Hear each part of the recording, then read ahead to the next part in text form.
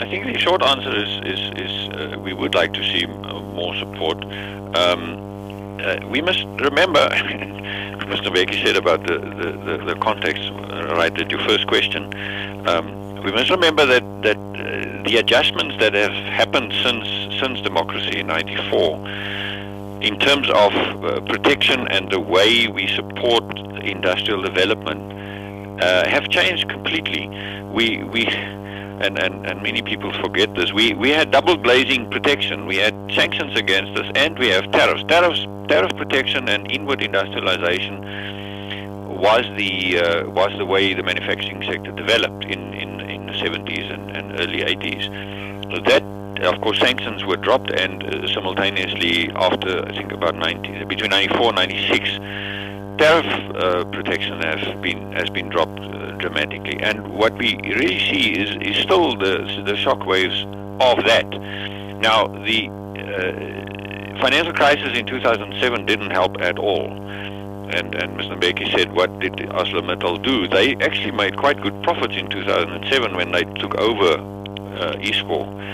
That has disappeared in the meantime, and it correlates with what has happened in the sector. If you look at profit margins overall from that period, we have been on a hiding to nothing, and the bigger companies in the basic ferrous, which I want to stress again, these big companies, Mittal, Score, Cape Gate, they are all in the front end of the pipeline.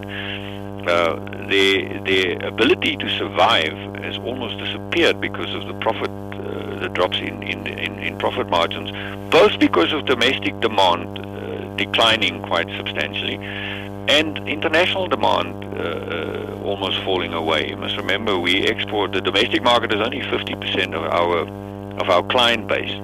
Internationally, and exports are contributing another 50%. So overall, there's been a slowdown in activity, and yes, there has been here and there not enough investment.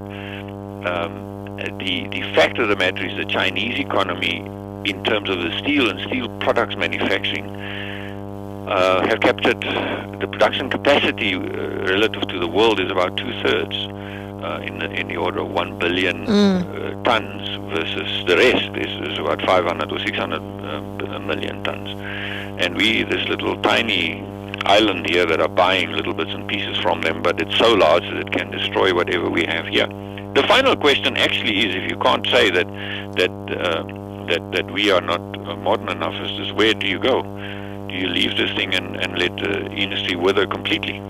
That is the question, Mr. Mbeki.